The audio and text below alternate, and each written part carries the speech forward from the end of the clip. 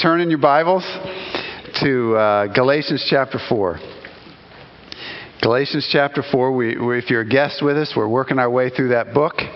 And we've reached chapter 4, verse 21. It's on page 974. Now today, we're going to look at a paragraph that's kind of complicated, not real straightforward. And it really would help if you have your Bible open. We want it open every Sunday, but especially today, get a Bible. There's one in the back of the seat in front of you, page 974. We're going to go from Galatians chapter 4, verse 21, all the way through chapter 5, verse 4. But what I'm going to do, I want to start down in chapter 5, verse 1. And look at that one. It says, "For freedom, Christ has set us free. Stand firm, therefore, and do not submit again to a yoke of slavery." Now, what's interesting about this verse in the original language that the New Testament was written in Greek, there's the word "the" in front of the word freedom. And you don't always have to, when you're translating from the Greek into English, you don't always have to put the word "the" into English. Sometimes you do, sometimes you don't. Most of the English translations of this verse have left the word "the" out, but I think it's helpful to leave it in here for a minute and see that the verse says this. It says, "For the freedom, Christ has set us free." For the freedom, Christ has set us free.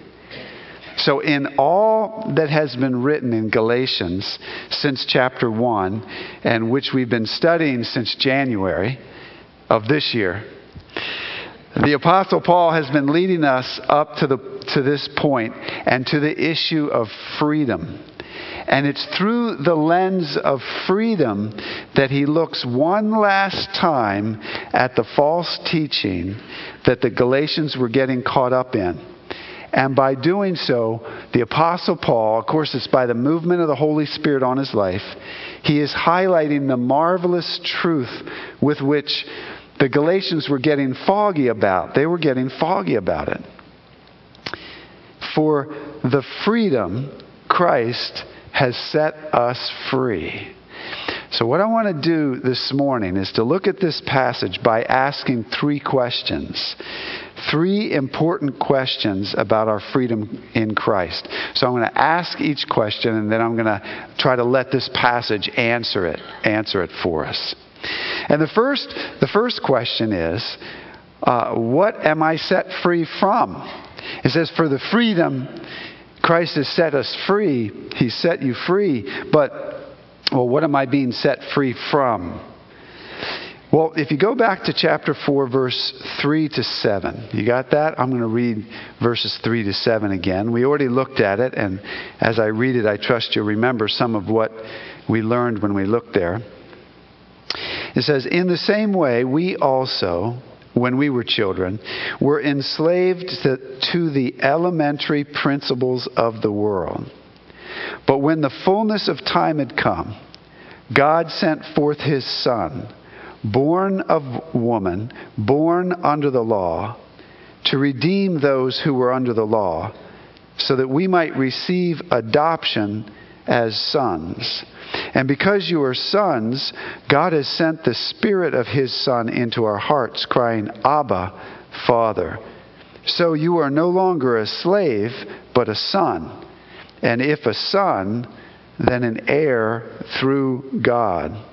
You notice up there in verse 3, it's saying that we were enslaved to the elementary principles of the world.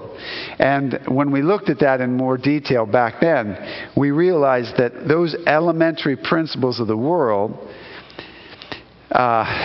in one sense, can be described as the mentality that I can earn my acceptance with God. I can do that. But when I have that mentality that I can earn my acceptance with God, then I live under the bondage of having to satisfy God by my efforts. And I'm driven by the inner realization that not all is right between me and God. And that inner realization and feeling that, you know what, I'm not so sure God is happy with me, that occurs in my conscience.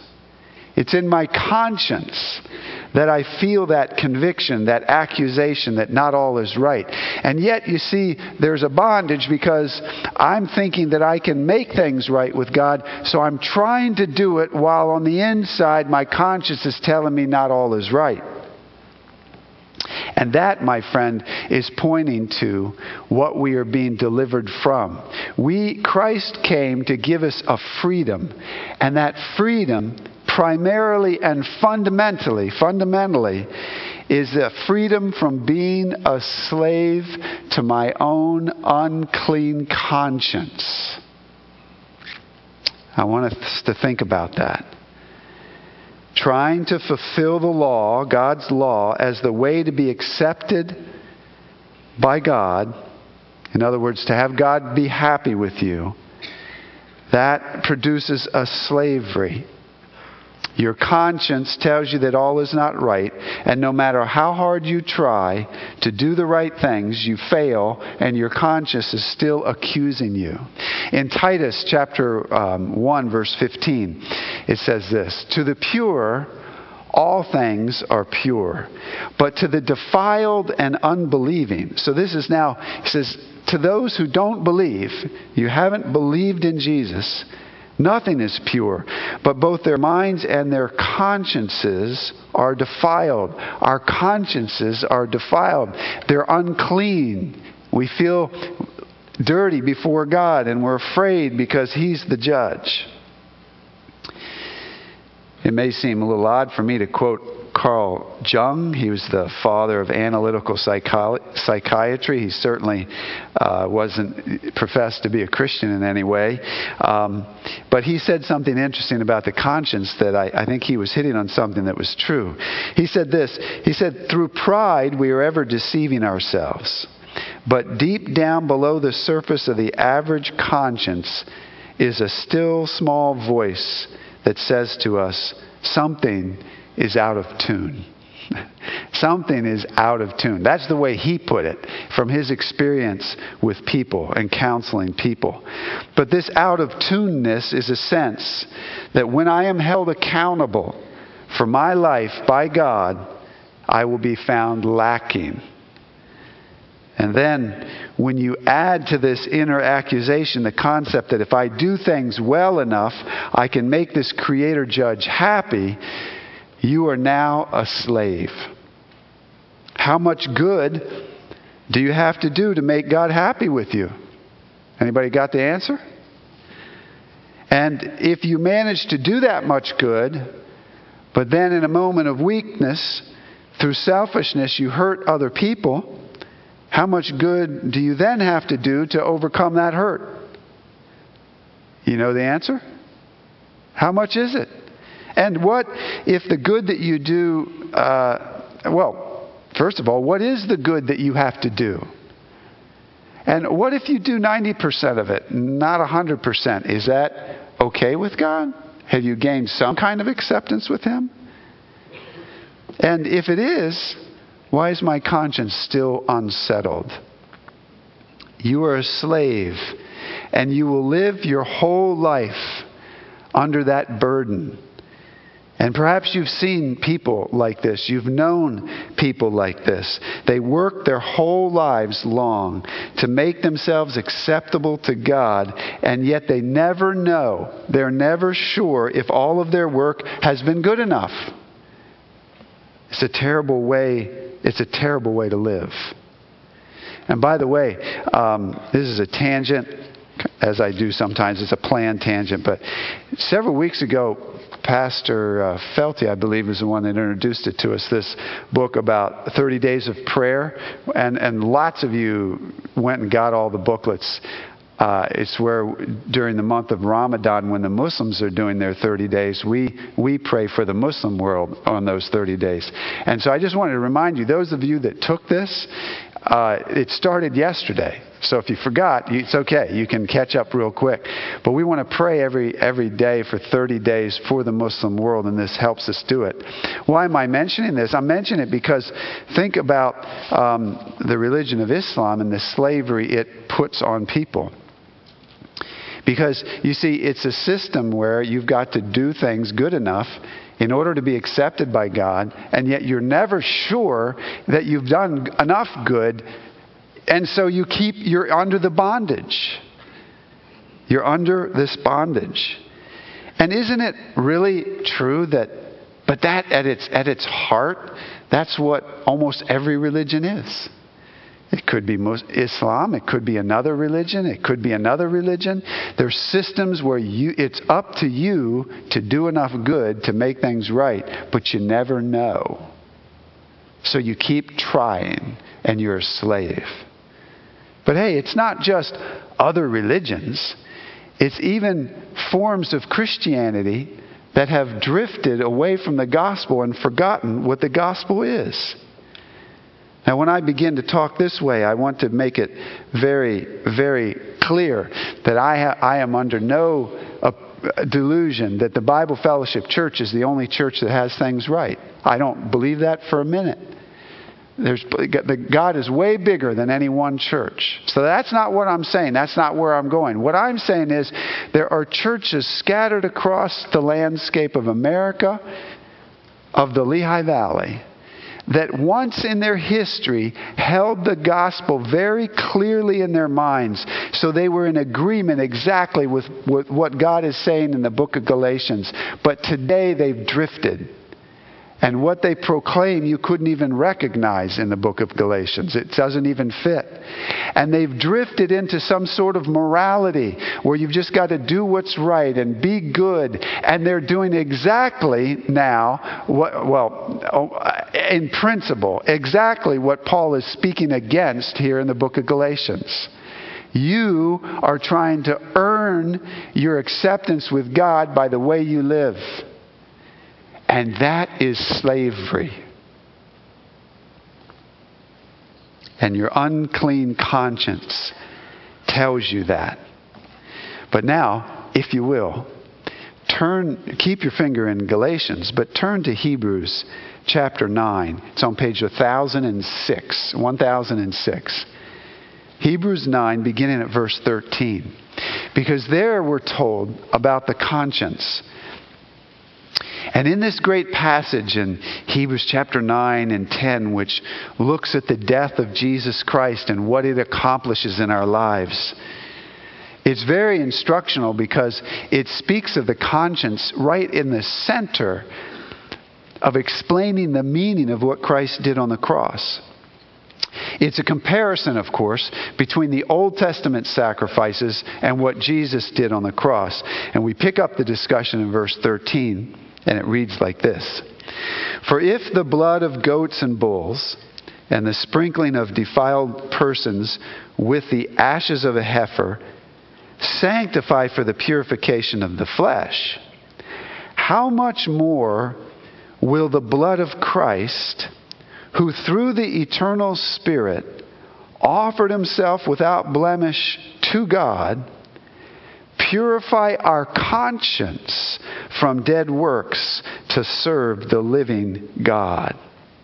You see, he was saying the Old Testament sacrifices kind of did something on the outside of the person, but the conscience wasn't cleansed. But Jesus Christ in his death on the cross, it says the blood of Christ, there he offered himself, it says, through the Spirit, he offered himself to God. He was taking care of the problem that God had with you. God had to punish you for your failures. And Jesus says, punish me instead of him. Punish me instead of her. And so he satisfies that. We've even sung that already in the songs we sang. He satisfies the wrath of God on our account.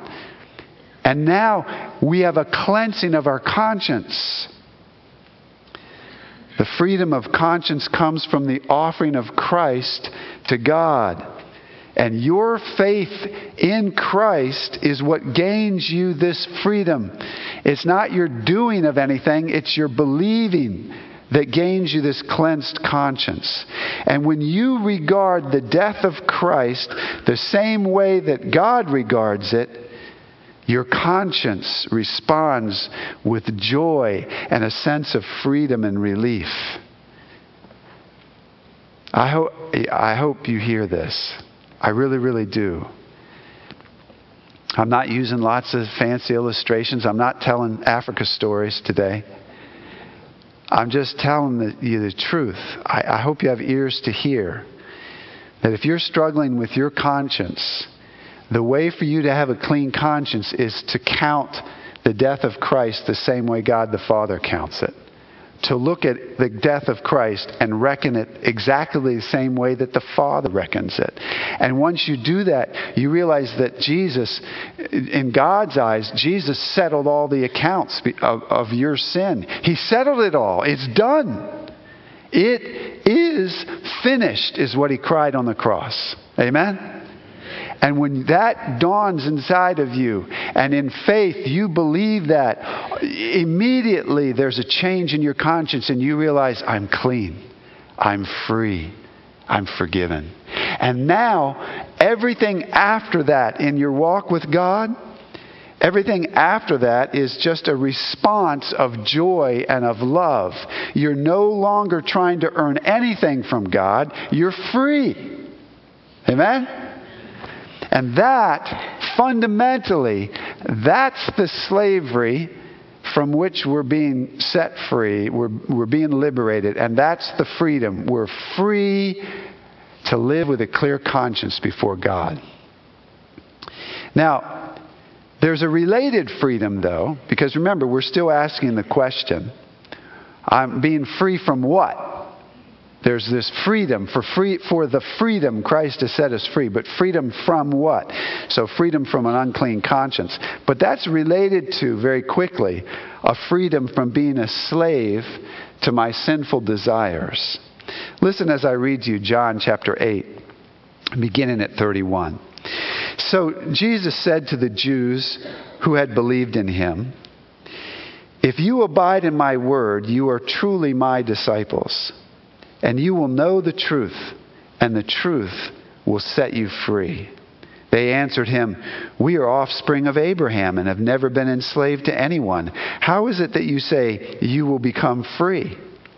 Jesus answered them, "Truly, truly I say to you, everyone who commits sin is a slave to sin. The slave does not remain in the house forever. The Son remains forever. So, if the Son sets you free, you will be free indeed." There is a slavery to our own sinful desires that we all experience. And then there is a freedom that God brings into our life to give us the ability, by the power of His Spirit, to begin to live free from patterns of sin that keep us bound up. But this freedom is secondary to the other freedom, the freedom of having a clear conscience. And it's built upon that foundation. And as we get into chapter 5, the Apostle Paul begins to talk more openly and directly about this freedom from sinful desires. So we'll save that conversation till later. But the one point I would like to make is this, that many people look at their own lives, and maybe this is you. You look at your life, you see patterns of sin or failure in your life, and you're disappointed with that. You want to change, and you begin to try to fix yourself. You begin to focus on, I got to change in this way or that way. But while you're doing that, you're not standing on the firm foundation of a clear conscience before God. So the freedom, the fundamental freedom of a clean conscience, you don't have it, and you're trying to tackle the secondary freedom of changing my lifestyle in a way that's right. You'll never win. You're bound to lose. You've got to get this first. Amen? You've got to be able to stand before God with a clear conscience. And when that is done, then the changes that need to occur in my life and the way I'm living, the patterns of sin that need to be put off and the patterns of righteousness that need to be put on, then that can happen.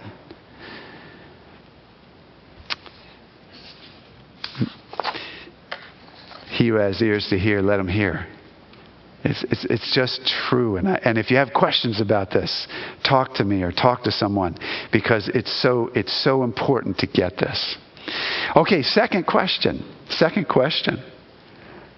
Where does this freedom come from? So this freedom that we're having and for which Christ has set us free, where does it come from?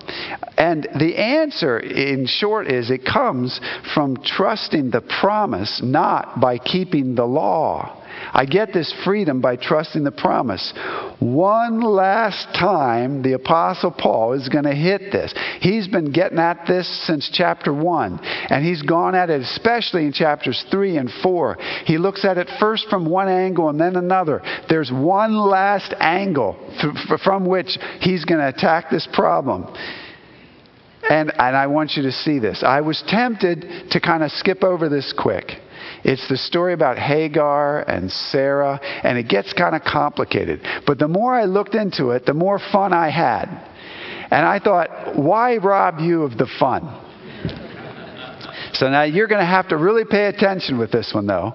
But it's fun. Look now at chapter 4, verse 21. I'm going to read 21 to 31, verse at a time, and make comments on it, okay? And I hope you get it.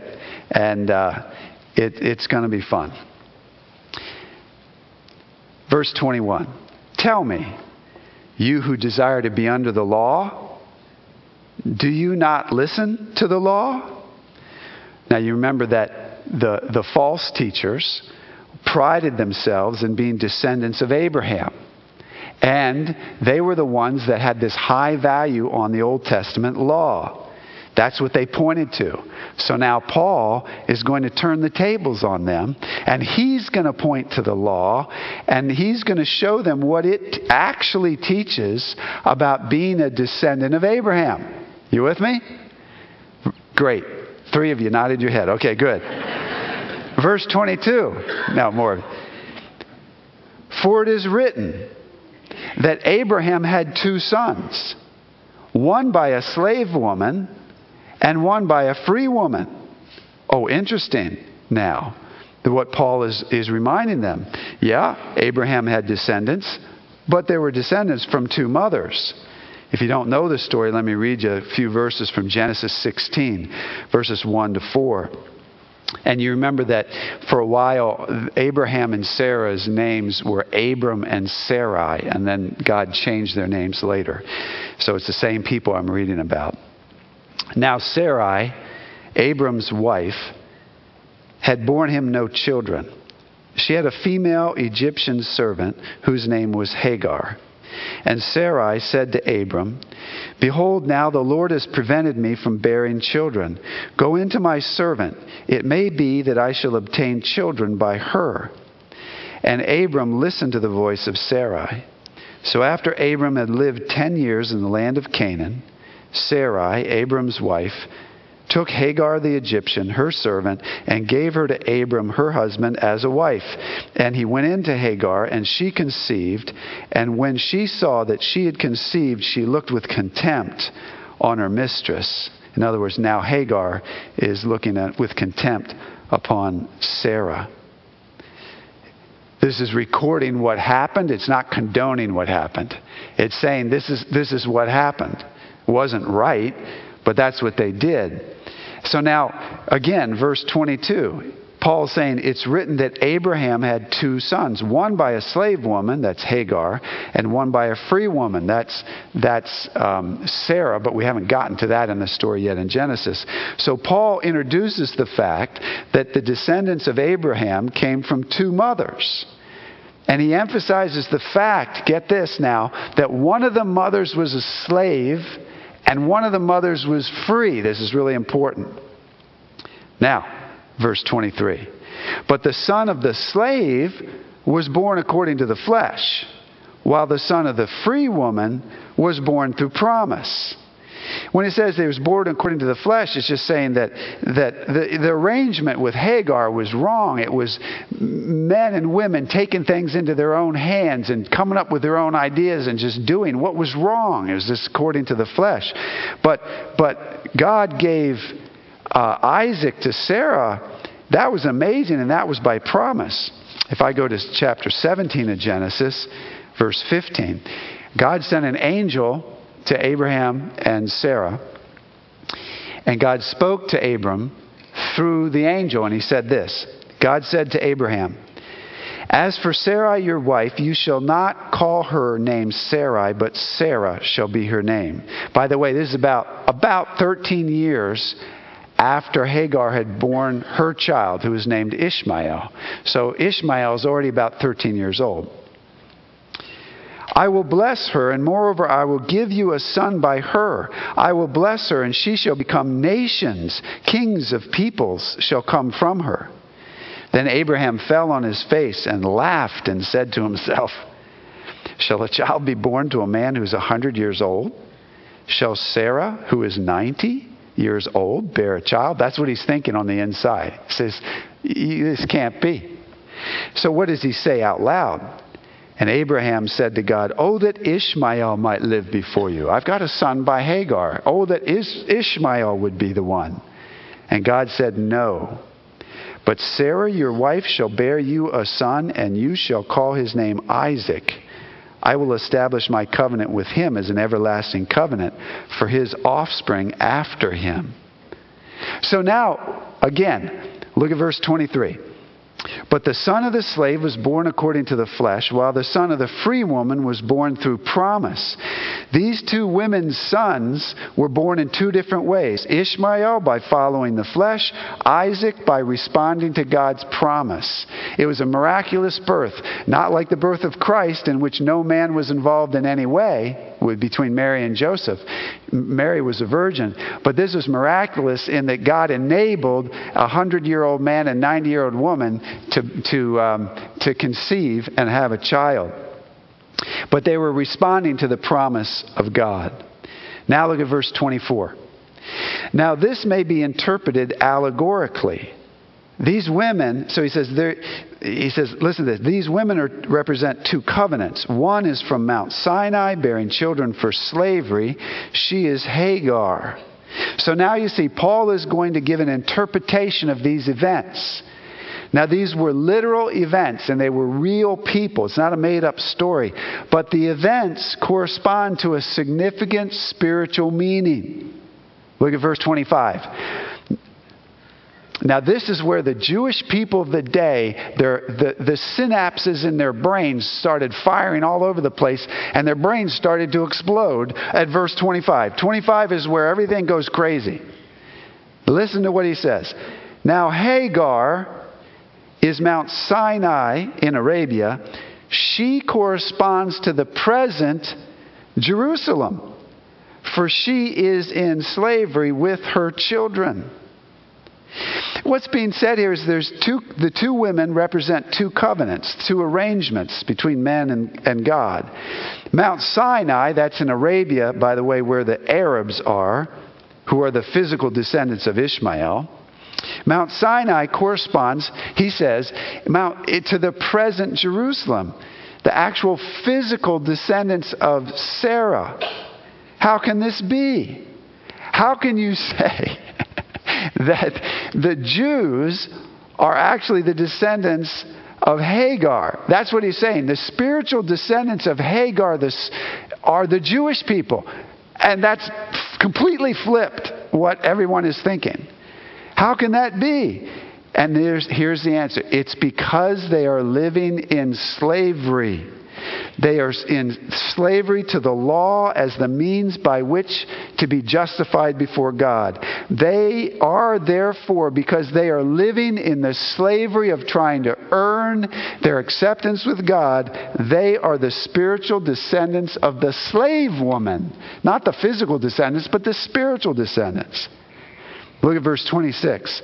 "But the Jerusalem above is free. The heavenly Jerusalem is free, and she is our mother.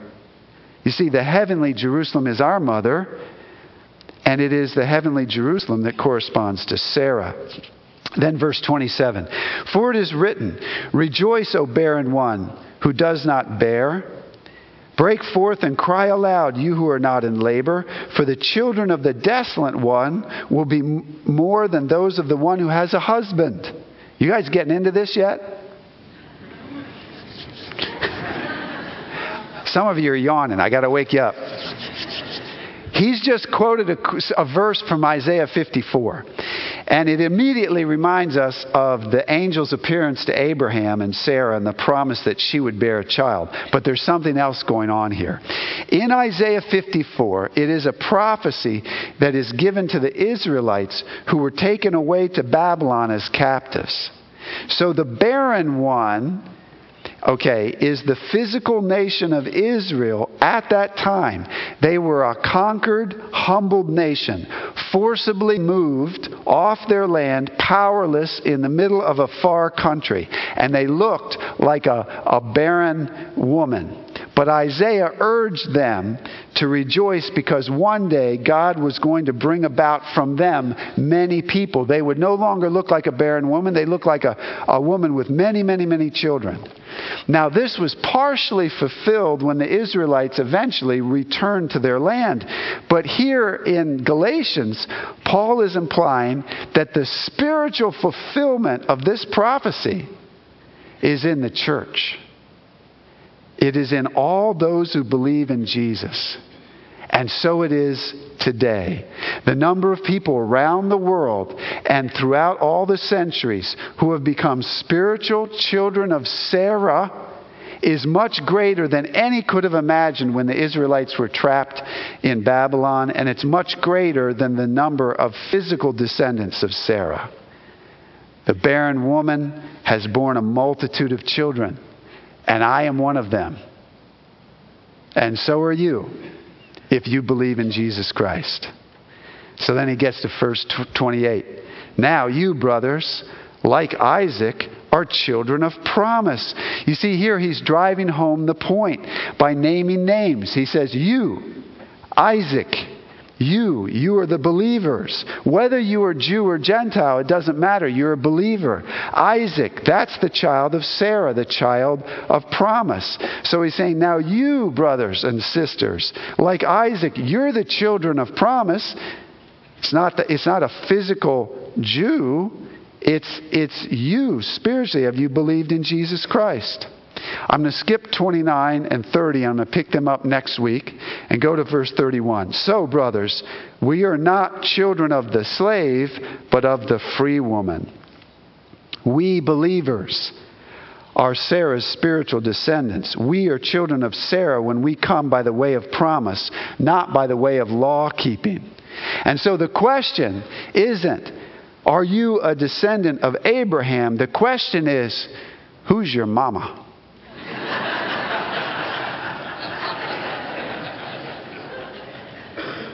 It's true. Who's your mama?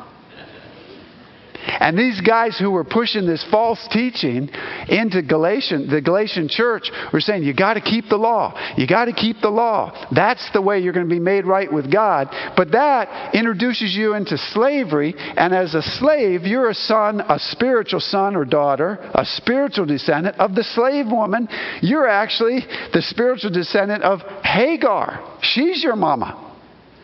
But when you go to Jesus Christ and trust Him and allow Him to cleanse your conscience and set you free, now you are the spiritual descendant of Sarah. She's your mama.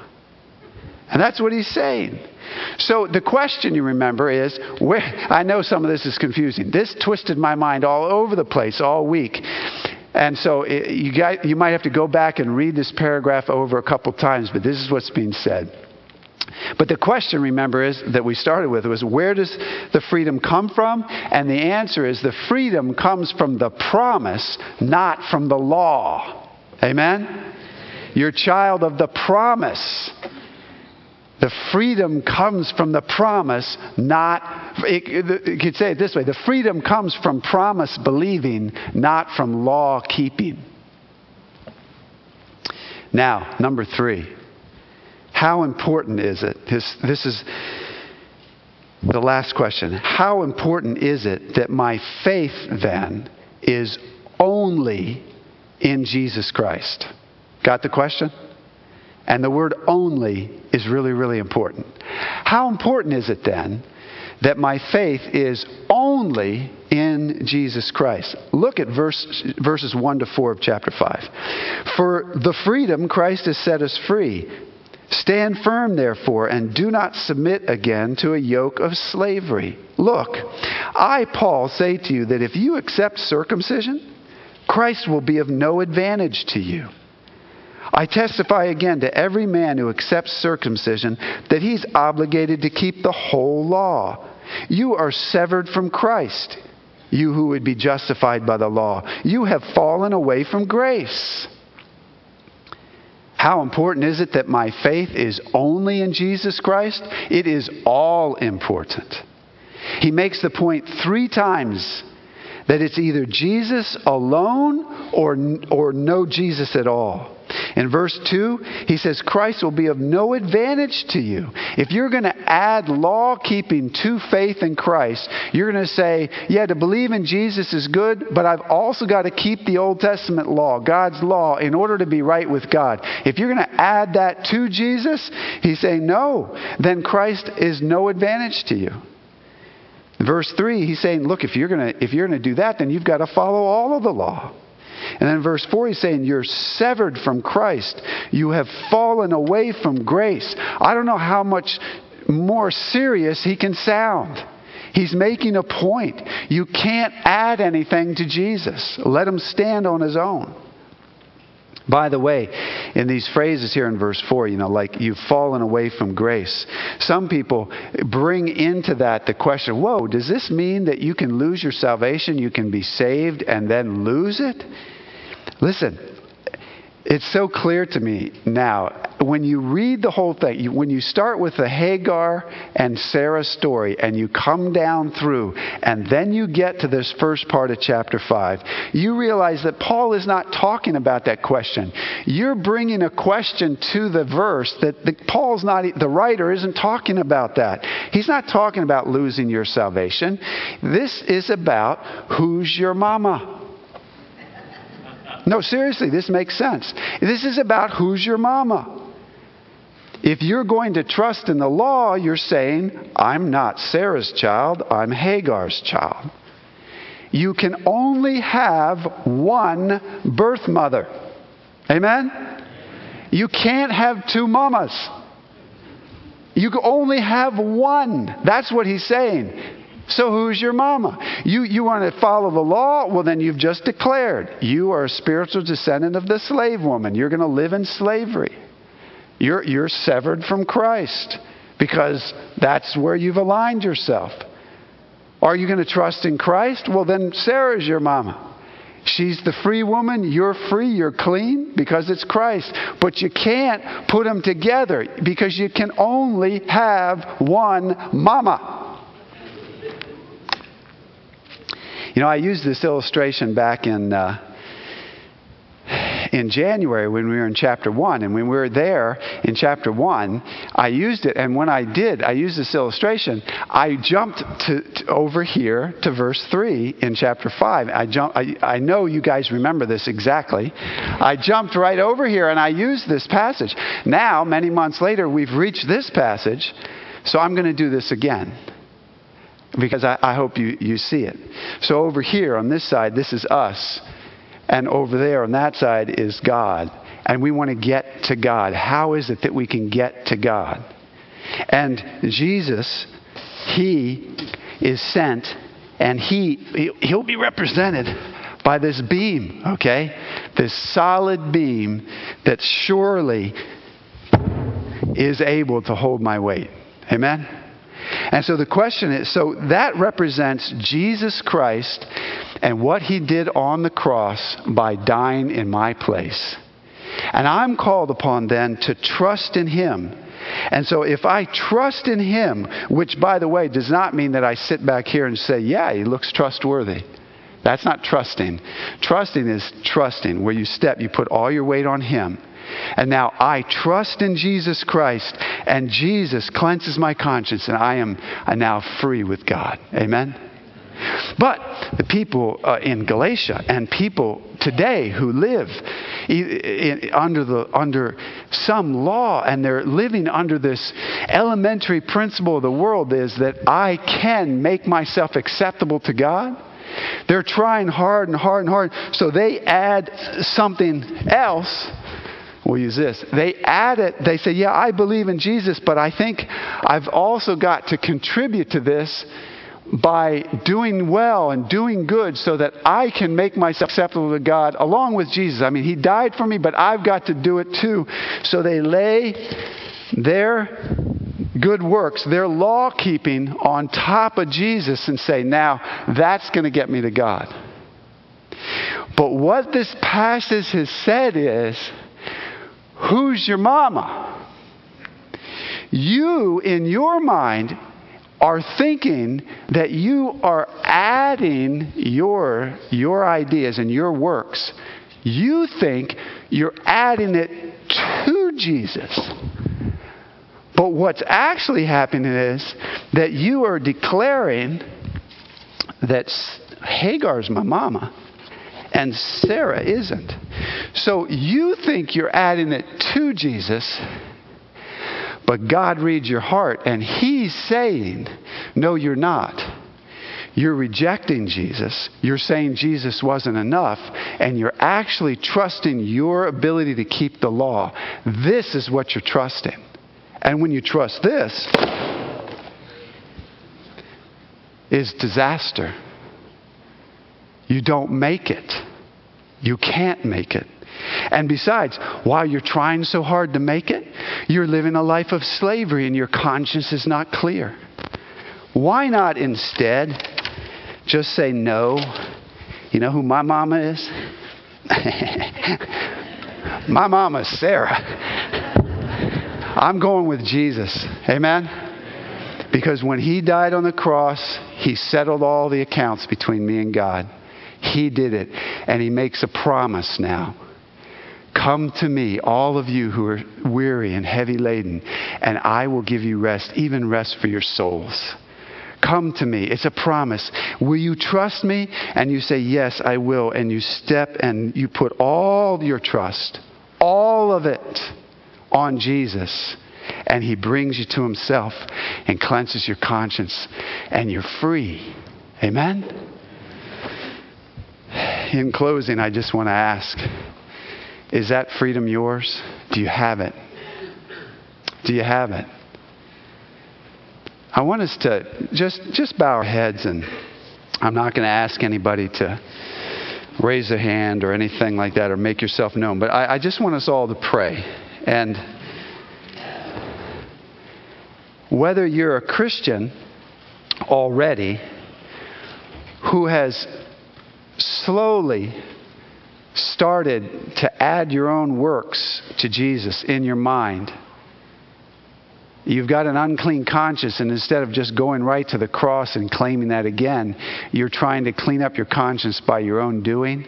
You're slowly kind of adding something to Jesus. You need to just say to God, I reject that right now, and I go to Jesus Christ and claim again the blood of Christ to cleanse me from all my sin. Or perhaps you've never done that. In either case, why don't we just bow our heads, and I'll give you time to just tell the Lord that you're not trusting in anything else or anybody else. You're just trusting in Jesus Christ. I'll give you a few moments to pray. Yes, Lord, we reject everything else and every other person or God or being and our own ability to be good. We reject it all. And we say that we trust in Jesus Christ and Him alone for the forgiveness of our sins and the cleansing of our conscience. Work this afresh in us. we pray in Jesus' name. Amen.